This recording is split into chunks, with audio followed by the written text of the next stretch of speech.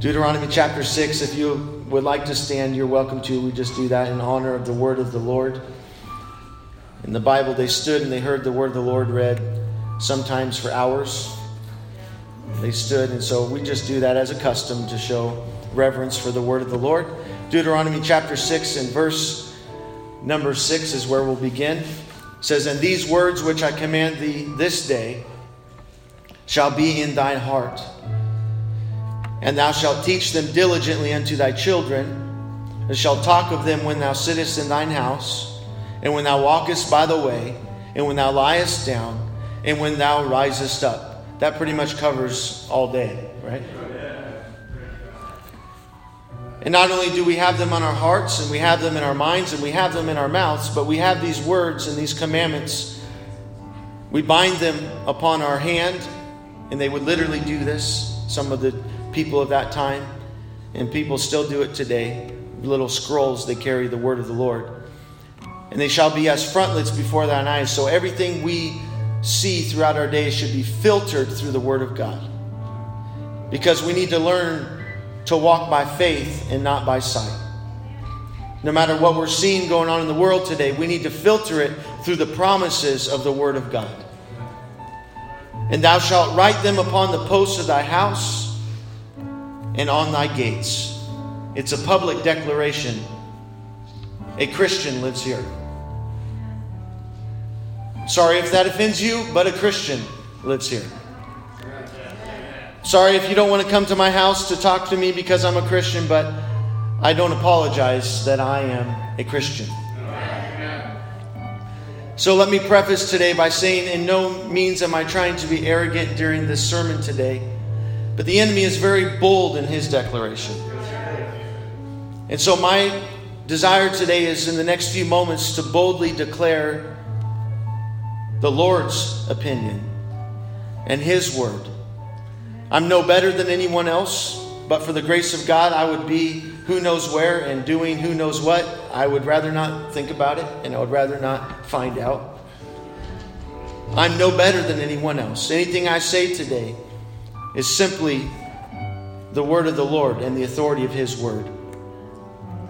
And my desire, before again we get into this, is not to attack anyone, not to say anybody is wrong for sake of condemning them. I would desire that all would become to a place of repentance and all would become saved. That is my desire because it's His desire, not because I'm good, but because He is good. So prefacing those things, somebody's right and somebody's wrong. When two people have differing opinions, every once in a while, neither one is wrong. But when it comes to eternal matters and when it comes to the truths of God's word in the world we live in, the eternal truths, an old song says, the Bible is right and somebody's wrong. The Bible is right. Amen. So we, as a church, we're having a revival of prayer, and that's awesome. God's Spirit is moving like it did today, and there's nothing like it, and that's what we pray for. We also must make sure we are prioritizing God's Word. So that's what we're going to talk about today. One more time, we're going to pray. We're just going to ask the Lord to help us. His Word needs no help, but we do. And so what we're going to pray is we ask the Lord to speak to me. Speak to my heart, open my understanding, and I surrender for you to have your way in me today. Lord, I don't want to resist your word today. I don't want to wrestle with your word. I don't want to fight against your word. If I'm lacking understanding, that's fine. That's different. But in my spirit, I don't want to rebel with your word. When I see truth, I don't want to run away from it, but I want to embrace it. Because by your truth, you set us free. And you love us today. We've already established that. You have told us that in the last few moments, that you love us. Help us to trust you enough to follow your word today and to do everything your word declares. In Jesus' name, amen. And you may be seated in the presence of the Lord today.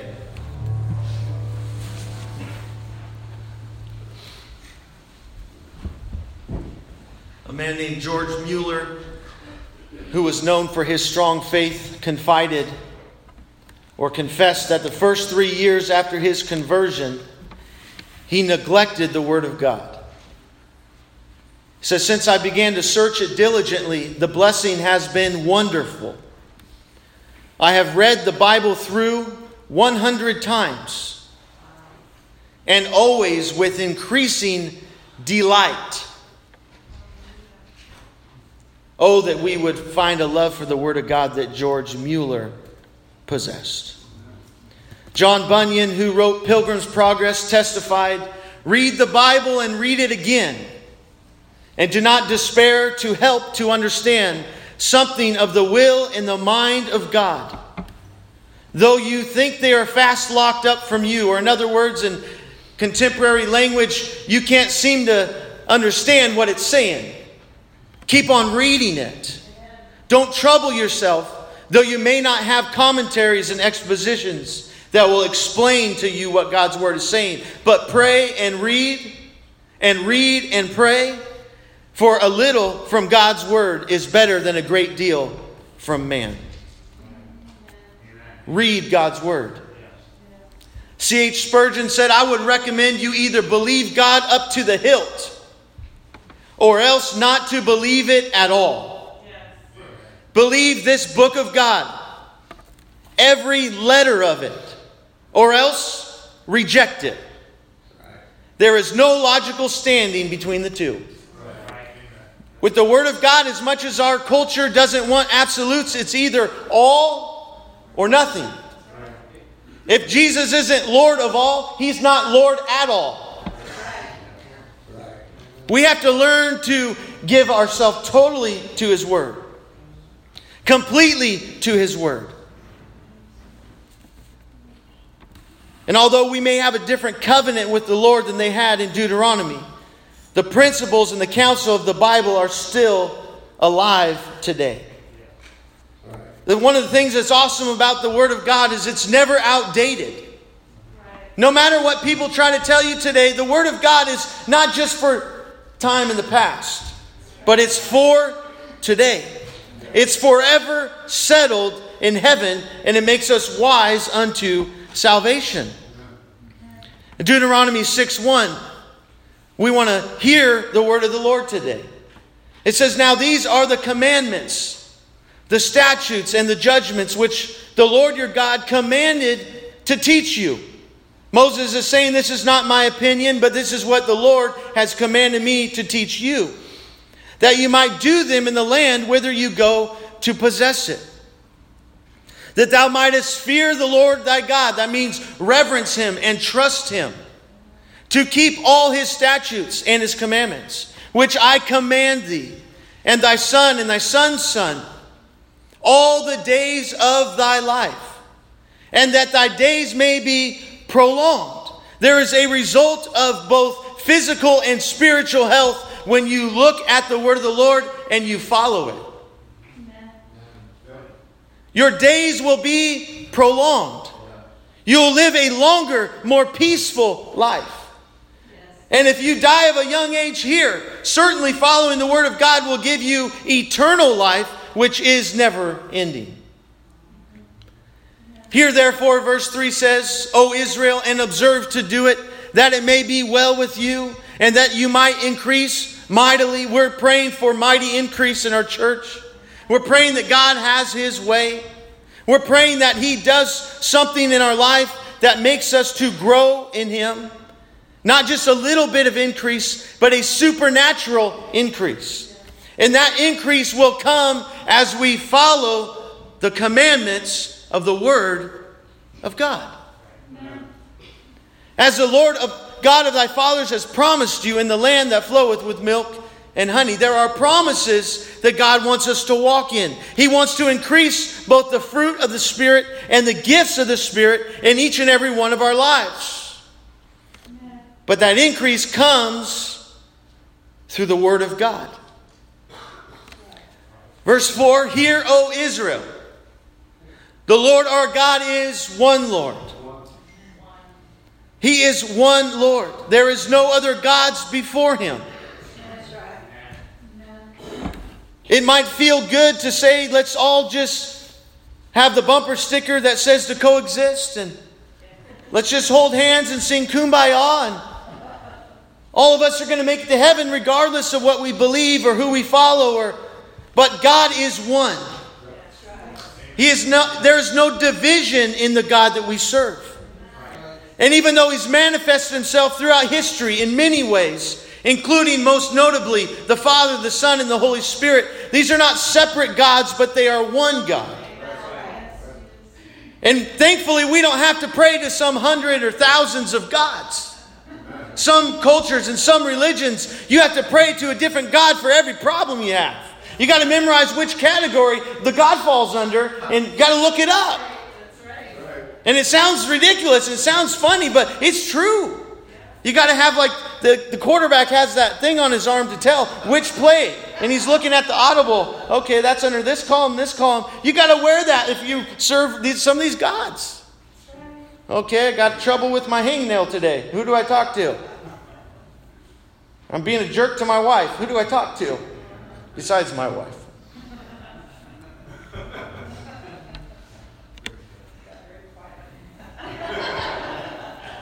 But our God, we only got to remember one name, and the name is Jesus. The name is Jesus. God is a God for ADD. You don't have to remember a bunch. You don't have to focus more than a second. You just got to say Jesus. And then you can go back to watching The Fly or whatever. But just Jesus is enough. Because that is the name of the Father. The Son said, I come in my Father's name. And we know the name of the Son is Jesus. And the Holy Ghost, Jesus said, He will send in my name. So when we say Jesus, we're not leaving anything out. And just quickly, we don't have time to really go into this in depth today, but the Father is simply the eternal creator, the one true living God that spoke the worlds into existence, that fills all time and space. That's the Father. He's the Father because He created everything. He's the originator of everything. The Son is simply the humanity of Jesus Christ. God was a man, and He was the Spirit of the Father inside. He was both man, and He was both man and God. All the fullness that God is dwelt inside of Jesus Christ. And the Holy Spirit, God is a Spirit, God is holy, the Holy Spirit is God. There's no need to separate it. If God's a Spirit and He's everywhere, why would He need another Spirit?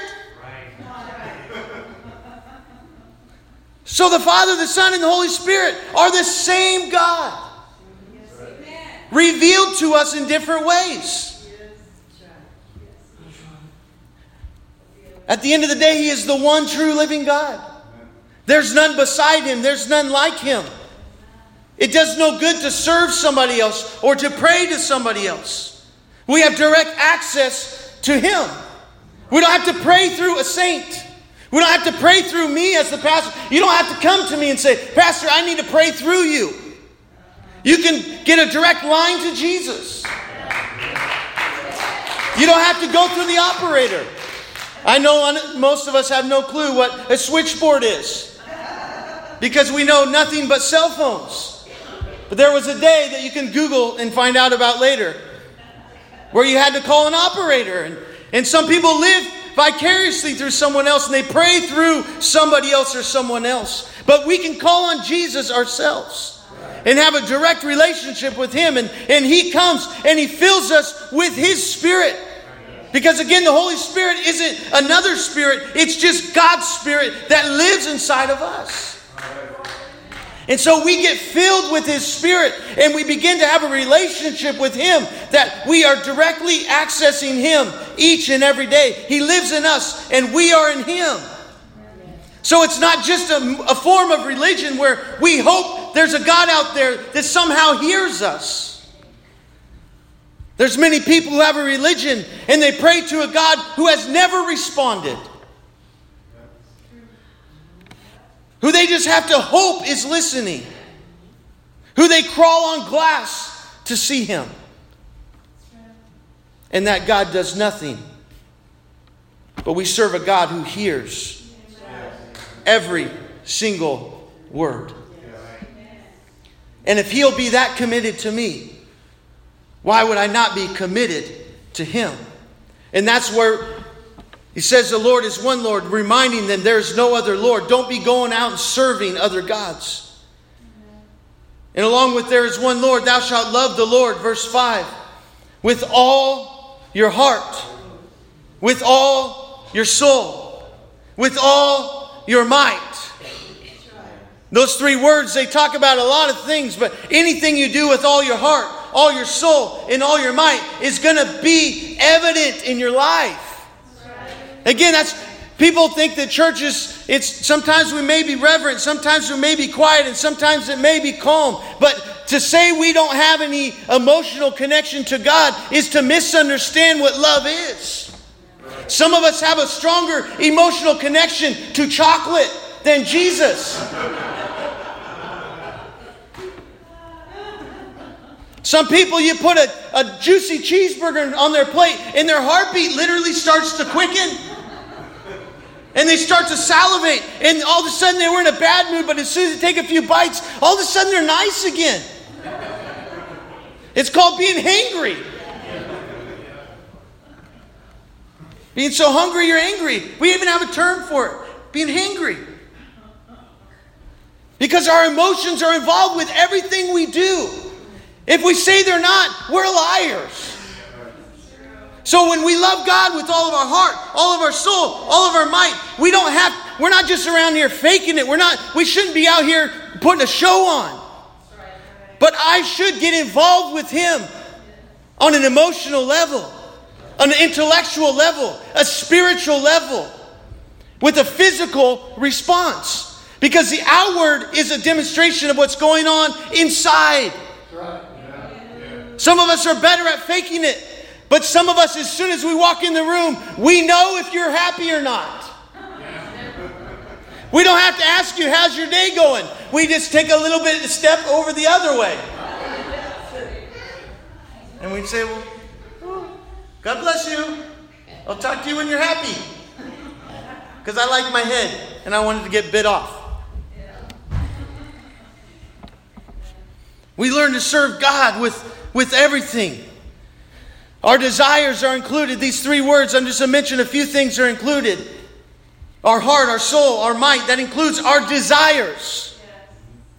When we love Him with everything, our desires begin to become His desires. When we delight in the Lord, the book of Psalms verse 34 says He will give us. That means He will impart the desires of our heart. He will give us new desires. There's times when I am ashamed of my desires. There's times where I don't want anybody else to even know something flashed in my mind or it came into my heart to do. But God says, if you're ashamed of your desires, come to me and I'll give you new desires. Come to me and I will change what you desire in life. And when you have a strong desire for something, nothing will stand in your way. Again, in America, we're well behaved, but if you go 30 days without food and there's some food somewhere close, your desire is going to cause you to become desperate to get that food. You're going to do whatever it takes to feed yourself and your loved ones. You're going to get desperate. Our affections. We love the things that God loves the more we draw close to Him. And conversely, we learn to hate the things that He hates. We learn to set our affection on things above instead of everything here on earth.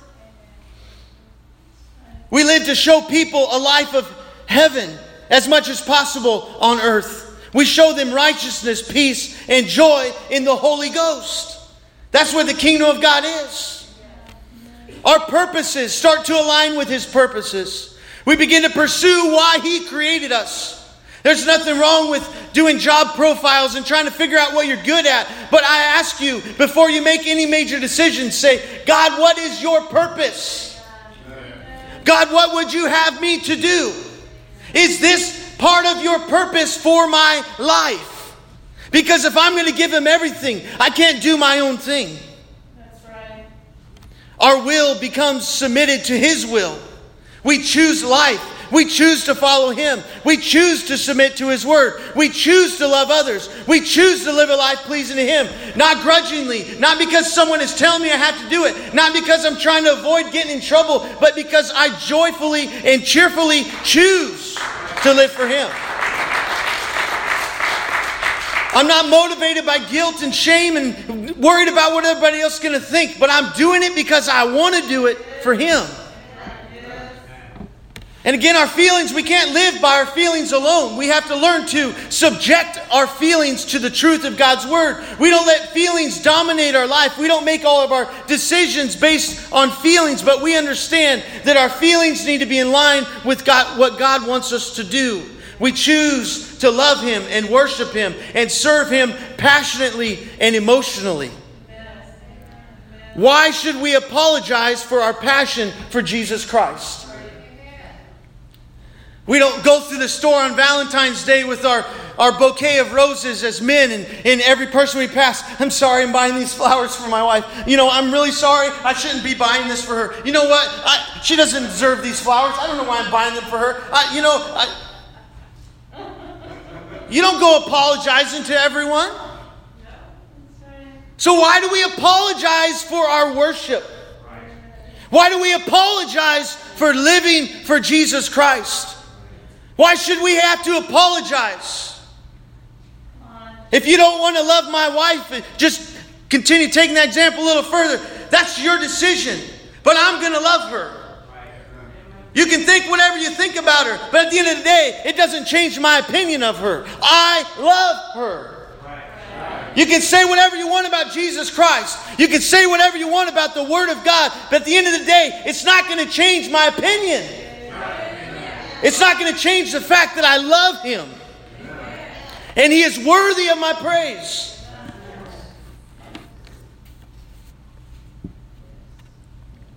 Our character is involved with our worship when we pursue godliness, we pursue holiness and purity. We allow God's Spirit to shape who we are from the inside out. Again, I'm challenged by this every day because there are things in me that have to change. There are things in me that are wrong. And every single day I have to do my best to let God change me from the inside out. Amen. I want my character to reflect Him to the world. I want to surrender myself to Him.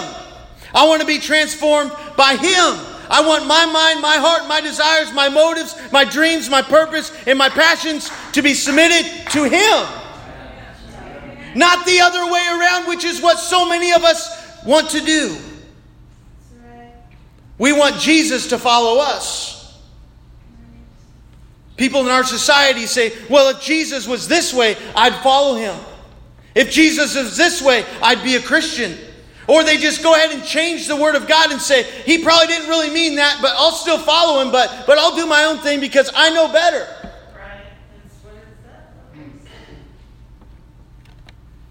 And lastly, our thoughts. When we begin to love Him with everything, we will meditate on His Word day and night. Because everything we are begins on the inside before it ever gets to the outside. And we have our minds washed and renewed by the Word of God. It's the truth that filters all of the lies in our world. I'm not saying everything we hear is a lie. It's not. I'm not saying everything the media produces is wrong, because it's not. But anything that is produced that is contrary to His Word is a lie. Doesn't matter who says it. It doesn't matter how smart they are. It doesn't matter if they have more degrees than a thermometer. I don't care. I'm not impressed. That just means you have more paper on your wall. I don't care if you speak 500 languages fluently. The Word of God is true. And anybody else is a liar. Myself included. We must have a revival of a love for the Word of God. Again, today my desire is because of the backlash in our society. There are people that are trying to come against the Word of God, both within the church and without the church. It's not just another piece of literature. We can't believe somehow it's been changed by man. Either God can save His Word or He can't. If God can't save His Word, how can He save me? If I don't believe God can preserve His Word, I can't believe He can save me. It's a matter of faith. There's no other form of understanding or philosophy or religion that can save us. Colossians 2, 8 through 10, Paul warns us. He says, beware. Hey, that's a word that means there's some trouble. I wish I could say there was no trouble in our world today, just put it on cruise control. But we've got to beware, lest any man spoil us through philosophy and vain deceit, after the tradition of men, after the rudiments of the world, or the teachings of the world, the beliefs of the world. And who is the ruler of this world? Reason we don't follow the ruler of this world is because it's Satan. And I'm not talking about the one with the pitchfork and horns who just whispers into your ear, but the spiritual authority that tries to deceive the very elect and tries to make the world turn against the Lord. Because these things, it says, if they turn you away from Christ, they are trouble. For in Christ, Paul says, in Him dwells all the fullness of the Godhead bodily. Everything that God is was inside the body, the man, Christ Jesus. You don't need anything else.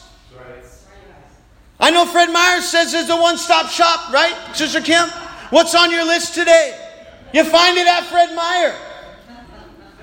Jesus is better than Fred Meyer. He can truly satisfy whatever's on your list. You don't have to go anywhere else. Because we are complete in Him, verse 10 says. Who is the head of all principality and power. People that are contrary to the Bible lead us away from Christ. The Bible's central message is the gospel of Jesus Christ. Everything in the Old Testament was pointing to it, and everything in the New Testament is revealing it. The gospel is the central message of the Word of God, the life, the death, the burial, the resurrection of Jesus Christ. It is the reason that we have good news today. Not just good news, but the best news in all the world. And that's why the enemy doesn't want us to hear it. And we're living in a world that doesn't value the Word of God. They don't value the gospel of Jesus Christ. And I'm not saying it to be negative today. I'm just saying it's reality, but it doesn't have to change anything in us. 1 Corinthians 1:18. For the preaching of the cross is to them that perish foolishness. People that are perishing think the cross is foolishness. If we think that the Bible being unpopular, Christianity being popular is some new thing, we're deceived. It's been around since the beginning. But here's the part we focus on. Unto us which are saved, it is the power of God. This Bible may be foolish to somebody else, but to me it's the power of God.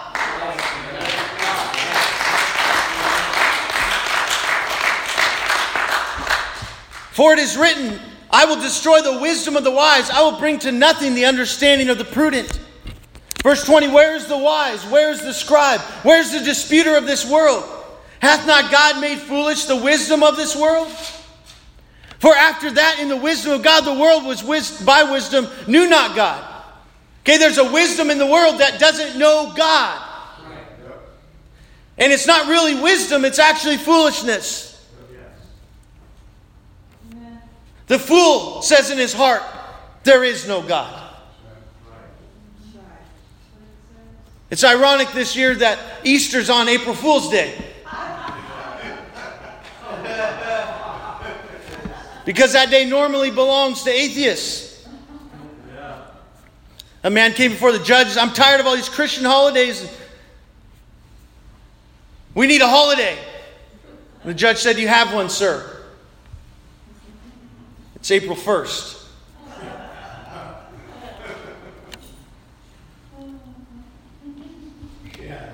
For the Jews require a sign and the Greeks seek after wisdom. But we preach Christ crucified.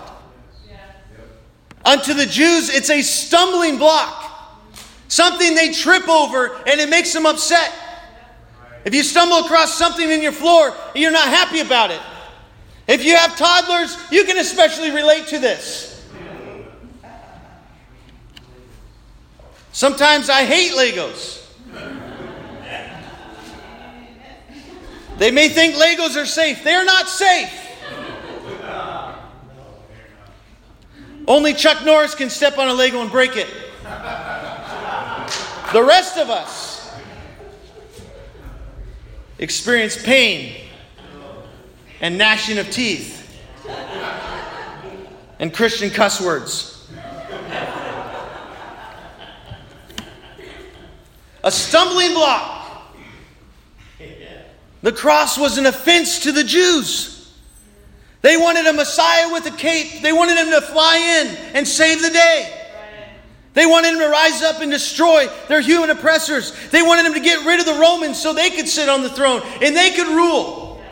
And Jesus said, I didn't come to establish an earthly kingdom, but a heavenly one. Will we still serve God? Will we still follow him regardless of our health, our wealth, our fame, and our fortune? Are we going to follow Jesus even if he doesn't give us the mansion and the private jet and the yacht? We got to understand the rules and the rewards of heaven are far greater. Foolishness. The Greeks loved their philosophy. This reminds me very much of our current day. The Greeks loved to sit around and wax eloquent and pontificate their notions concerning the mysteries of life. And I enjoy Starbucks, and I go there, and we talk there too. But there's a lot of people there who just sit there with their nose in the air and speak about the world and all that is going on and how they have it figured out. So wise. I want to sit at their feet and say, please teach me, thou great one. I had college professors and their words would drip with sarcasm and they were so arrogant in their approach.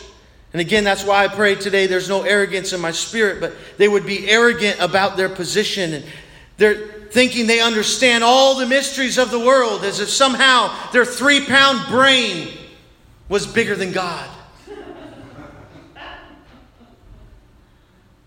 Stephen Hawking, and again, I don't mention these men but they've made it very public that they are against God, so their names come up to my mind. But I want them to repent and be saved. But Stephen Hawking, Charles Darwin, the self-proclaimed 4 horsemen, Richard Dawkins, Christopher Hitchens, Daniel Dennett, Sam Harris, and all these others who sit around and talk about how smart they are. And people like Bill Nye, the science guy, who says Christians who teach their children about Christianity are giving them brain damage. And all these men who are ridiculous. And people that sit on The View and say the vice president hears from Jesus and that's a mental illness. She said it's one thing to pray to God, but if he responds, you have a mental illness. We have these people thinking they're so smart. I applaud their intelligence to a certain degree. Many of them, if not all of them, may be much smarter than I am, much more intellectual, get a better score on the SAT, or however you want to judge or calculate our intelligence.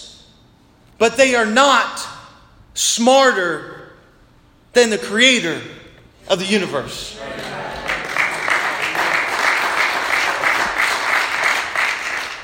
Everything that's created is only created to the ability of those who create it. And if we see anything in man that is impressive, it is only because their creator is far more impressive. Some people may be able to sound smart with circular logic and vain philosophy and fancy words and high-sounding rhetoric and other devices, but they are not wiser than God. Just a few more minutes and we'll be done here today. But I just have this on my heart today. I want us to be understanding we do not need to be ashamed of the gospel just because people are making fun of it and people are saying it's outdated and people are saying it's wrong. Verse 24, but unto them which are called both Jews and Greeks, Christ the power of God, the wisdom of God. Because the foolishness of God is wiser than men. And the weakness of God is stronger than men. If God was somehow foolish or God was somehow weak, even in that weakness, even in that foolishness, it's far greater than the wisdom or the strength of man. There are a few people in our culture that are rampage against the Word of God. Excuse me for repeating myself, but these same people advocate for equal rights and they're against bullying and they're against anybody not believing in their opinion, and they're regularly exercising their freedom of speech and platforms of influence to condescendingly and ironically self-righteously bully people for believing in the Bible. And as a result, Bible-believing Christians are sometimes reduced to timid, secretive members of society that will be afraid that someone will find out that we are the lunatics who believe that the Word of God is actually true.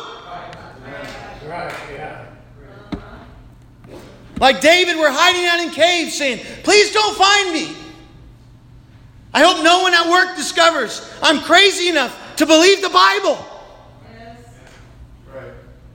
I hope nobody discovers how much of an idiot I am because I believe the Word of God. Because people will despise us. And they will come against us for simply believing the Word of God. Jesus would say, if they did it to me, how do we expect it not to be done to us as we follow Him? Now, Jesus would have just behaved how they wanted Him to behave. And if He would have just quit being God and just try to be like everyone else and fit in every environment He went into, maybe He wouldn't have got crucified. Maybe they wouldn't have been so angry and mad and constantly plotting to destroy Him. But He was God in the flesh. And He didn't change for anybody. He didn't go around apologizing for what He stood for. Again, the balance is we don't become arrogant. We don't become jerks. We don't lower ourselves to that level. But we don't need to back down to anybody. Wise as serpents and harmless as doves.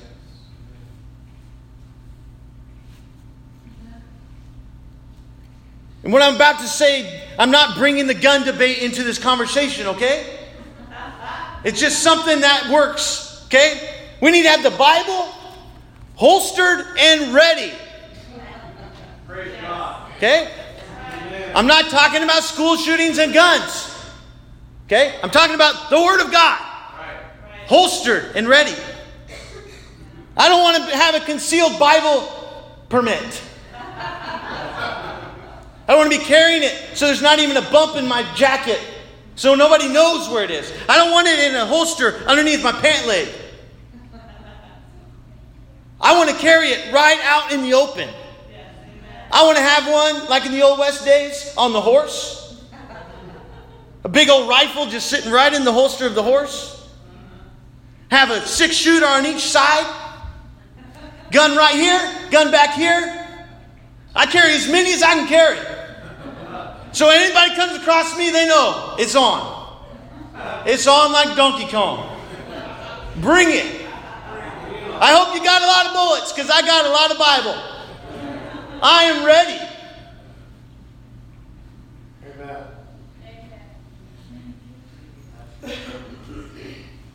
I bet you a lot of those shooters in the Old West couldn't hit the broadside of a barn. But they knew how to get out there, flicking those spurs, and they just stand there waiting. I dare somebody to draw. And then later on they walk away and they're like, I'm glad nobody fought me because I couldn't see nothing. I wouldn't have been able to shoot anybody. It's a good thing nobody responded. But they had the swagger and they had the guns. We need to be armed and dangerous at all times. We need to have the Word of God locked and loaded. We need to make sure that we are ready for whatever the enemy would bring.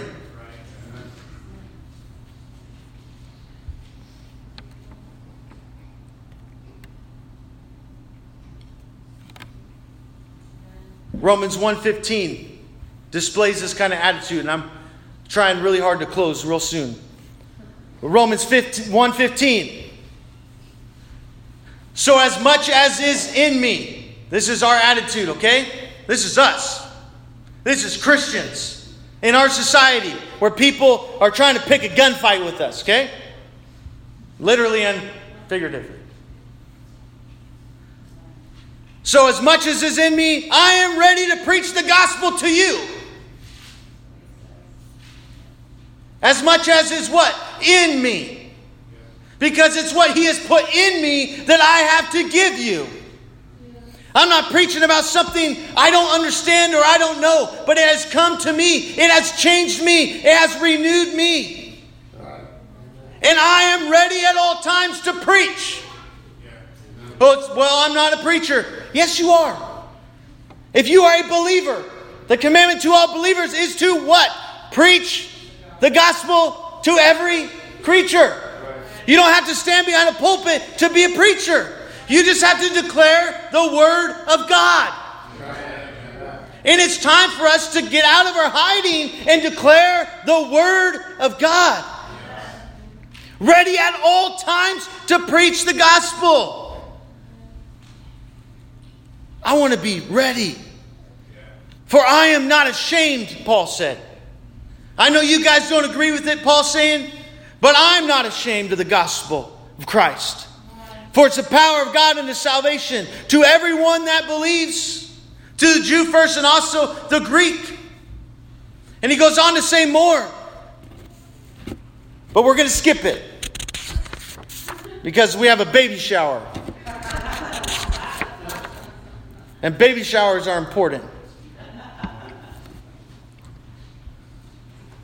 I am not ashamed of the gospel.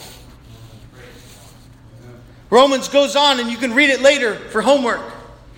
But that first chapter of Romans talks about the people who don't give into the word and who they profess themselves to be wise but become fools. In verse 27, we'll just read through these quickly, and if it doesn't remind you of our day, I don't know what does. Likewise, Romans 1:27, also the men leaving the natural use of women. In other words, turning away from a relationship with the woman as they should have and turning to another man. Burn in their lust one toward another, men with men, working that which is unseemly, and receiving in themselves that recompense of their error. It's an error to be that way. The Bible doesn't say it's okay. It says it's an error. And again, I'm no better than anybody. But we're seeing that in our day. Because people are turning from the Word of God. They're turning the truth of God into a lie. And they're going to receive a reward for their error. And even as they did not like to retain God in their knowledge, they didn't want to think about Him. They didn't want to learn about Him. So God gave them over to a reprobate mind to do those things which are not convenient. It's not convenient to be a sinner. People think it's inconvenient to be a Christian. Try sinning. Pretty soon it's going to be rather inconvenient.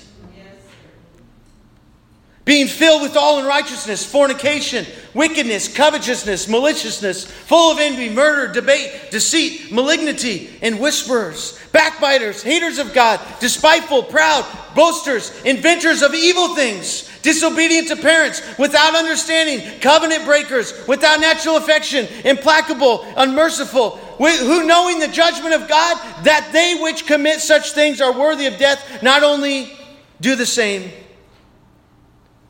but even have pleasure in them that do them. Not only are people rejecting the word of God, not only are people exercising these things of unrighteousness themselves, but they are having pleasure and rejoicing in those that do them.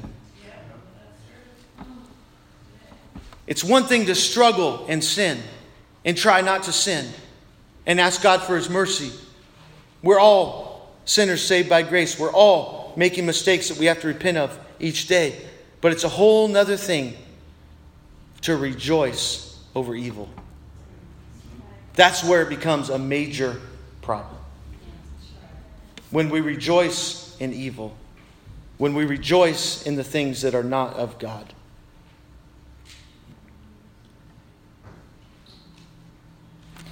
We need to love the Word of God. We need to unapologetically declare it in everything we do. And maybe next week we spend more time on this, but read through just a couple of verses and then a conclusion. Back in Deuteronomy 6, again, remind you of what we read in the beginning. We're talking about this. We shall keep these words in our hearts. We shall teach them diligently unto our children. We shall talk of them when we sit in our house. When we walk by the way, that means out there, anywhere else we go. And when we lie down, and when we rise up. One of my favorite things to say. I'm sure it's not original with me. But if we would put our face in the book as much as we get on Facebook, we would be completely different. I use Facebook. I have an account. I'm not saying if you have Facebook, you're going to hell. Lighten up, everyone. But what I'm saying is, if we spend as much time in this book as we do on social media, we would be different. It's just so ironic to me that it's called Facebook.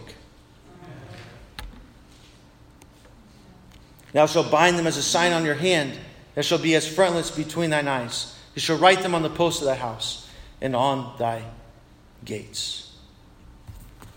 The Word of God in all we do, at all times, to take it to ourselves and to teach it to others.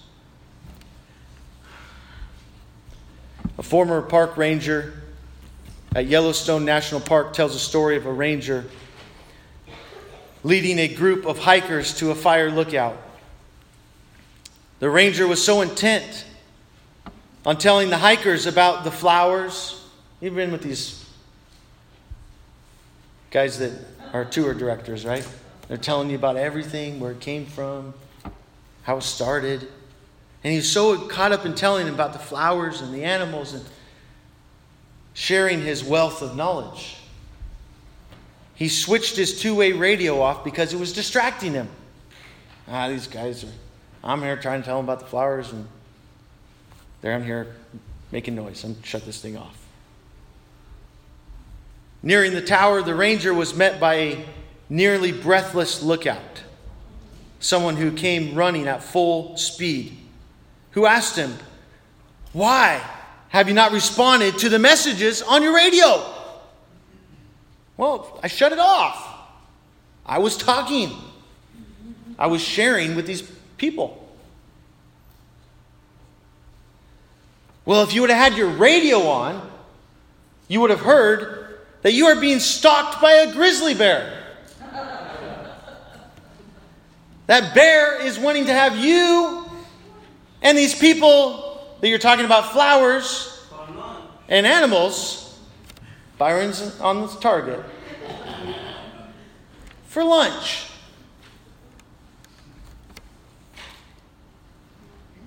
Reminds me of a really corny joke. Which a lot of things do. Pretty much everything I hear. The bear was about to eat somebody, and the person said, "Lord, please turn this bear into a Christian." And And the bear was almost to him, and he fell on his knees, and he said, Lord, please bless this food I'm about to eat. Told you, it's corny.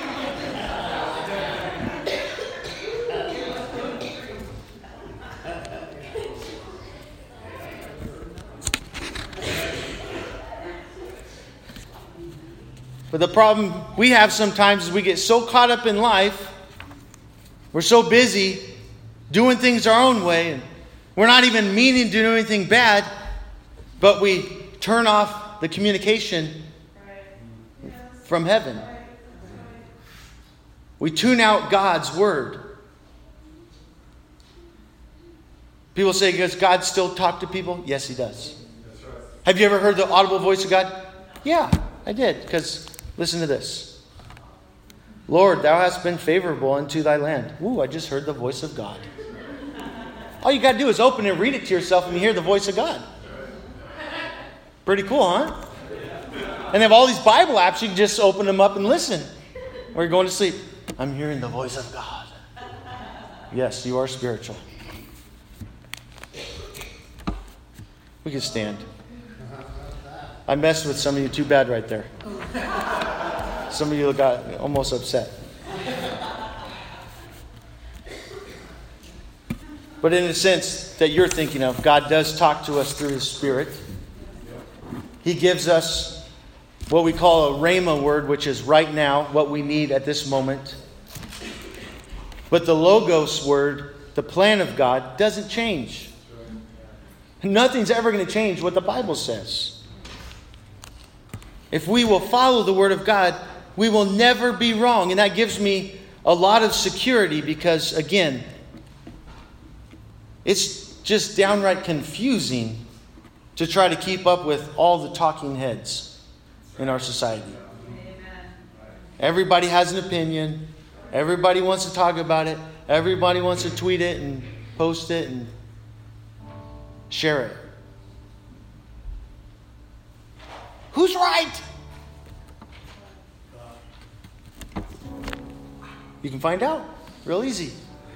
Are they saying what the Bible says? If they are, they're good. If they're not saying what the Bible says, they're wrong. And that's not arrogant. That's not prideful, because it's not me saying I'm right, you're wrong. I'm saying the Bible's right. That God made. God created. God spoke. So you don't have to be confused. You don't have to question. We're all going to be confused at times, but you don't have to stay that way. You just go to the Word of God and say, God, what would you have me do? And peace comes when we begin to walk in His Word. The Word was never meant to be a club over our head. Sometimes God has to bring it high and tight to get our attention. Brush us off the plate a little bit. But He wants it to be something that we are putting in our heart with joy. Saying, God, show me the path of life. Show me how to live abundantly here. And show me how to live eternally there. In your presence there's fullness of joy. At your right hand there are pleasures forevermore. So Lord, help me in this day and age of all that's going on. All the conflicting messages. All the confusion. Help me to make a new commitment today to surrender to your word. And to answer all my hard questions by, what does the Bible say? What does the Word of God say? And just keep it simple. If I don't know, I'm going to look in the Bible. And I'm going to find out what God says. Lord, I pray you bless everyone who's here today. I pray that you help us to be closer to you than we've ever been before. I pray as we leave that we will know that we are loved by you. I pray that we see the counsel of your word. That just as the early church was given the gospel, that we have the gospel today. The life, the death, the burial, and the resurrection of Jesus Christ. That gives us the opportunity to repent of our sins be baptized in the name of Jesus Christ for the remission of our sins, and to receive the baptism of the Holy Spirit. For that promise is unto us, to all that are far off, even as many as the Lord our God shall call. We thank you for your word today, that we can be confident because of your word. I know you created all of us with gifts and abilities. You made all of us intelligent in different ways. But we understand that we're not smarter than you. Forgive us for making decisions without asking you. Forgive us for trying to figure out our own way. And forgive us for being quiet when we need to speak up. Not so we can prove we're right, but so somebody else can know what your word says. So someone else, even if it's one person, will be saved through our testimony. Our testimony of the truth of your word. Because we know that we're going to overcome by the blood of the Lamb and by the word of our testimony. Lord, we pray that we will love your word more. As we close today, just if you don't mind, everybody eye closed, so you don't have to worry about someone thinking you're weird, but take your Bible, and maybe it's your phone that has an app on it. Just put it to your heart and say, Lord, I want to love your word. I want to love your word more than ever before. I remember when I first came back to the Lord as a teenager at Bible school, there were many nights where I curled that Bible to my chest and I went to sleep holding my Bible because I loved it so much. I don't want to lose that. I don't want to start loving something else more. But I want to have his word close to my heart and in my heart at all times. Not to impress other people, just to be religious, but to respond to your incredible love. To be more like you, Jesus. Thank you, Jesus.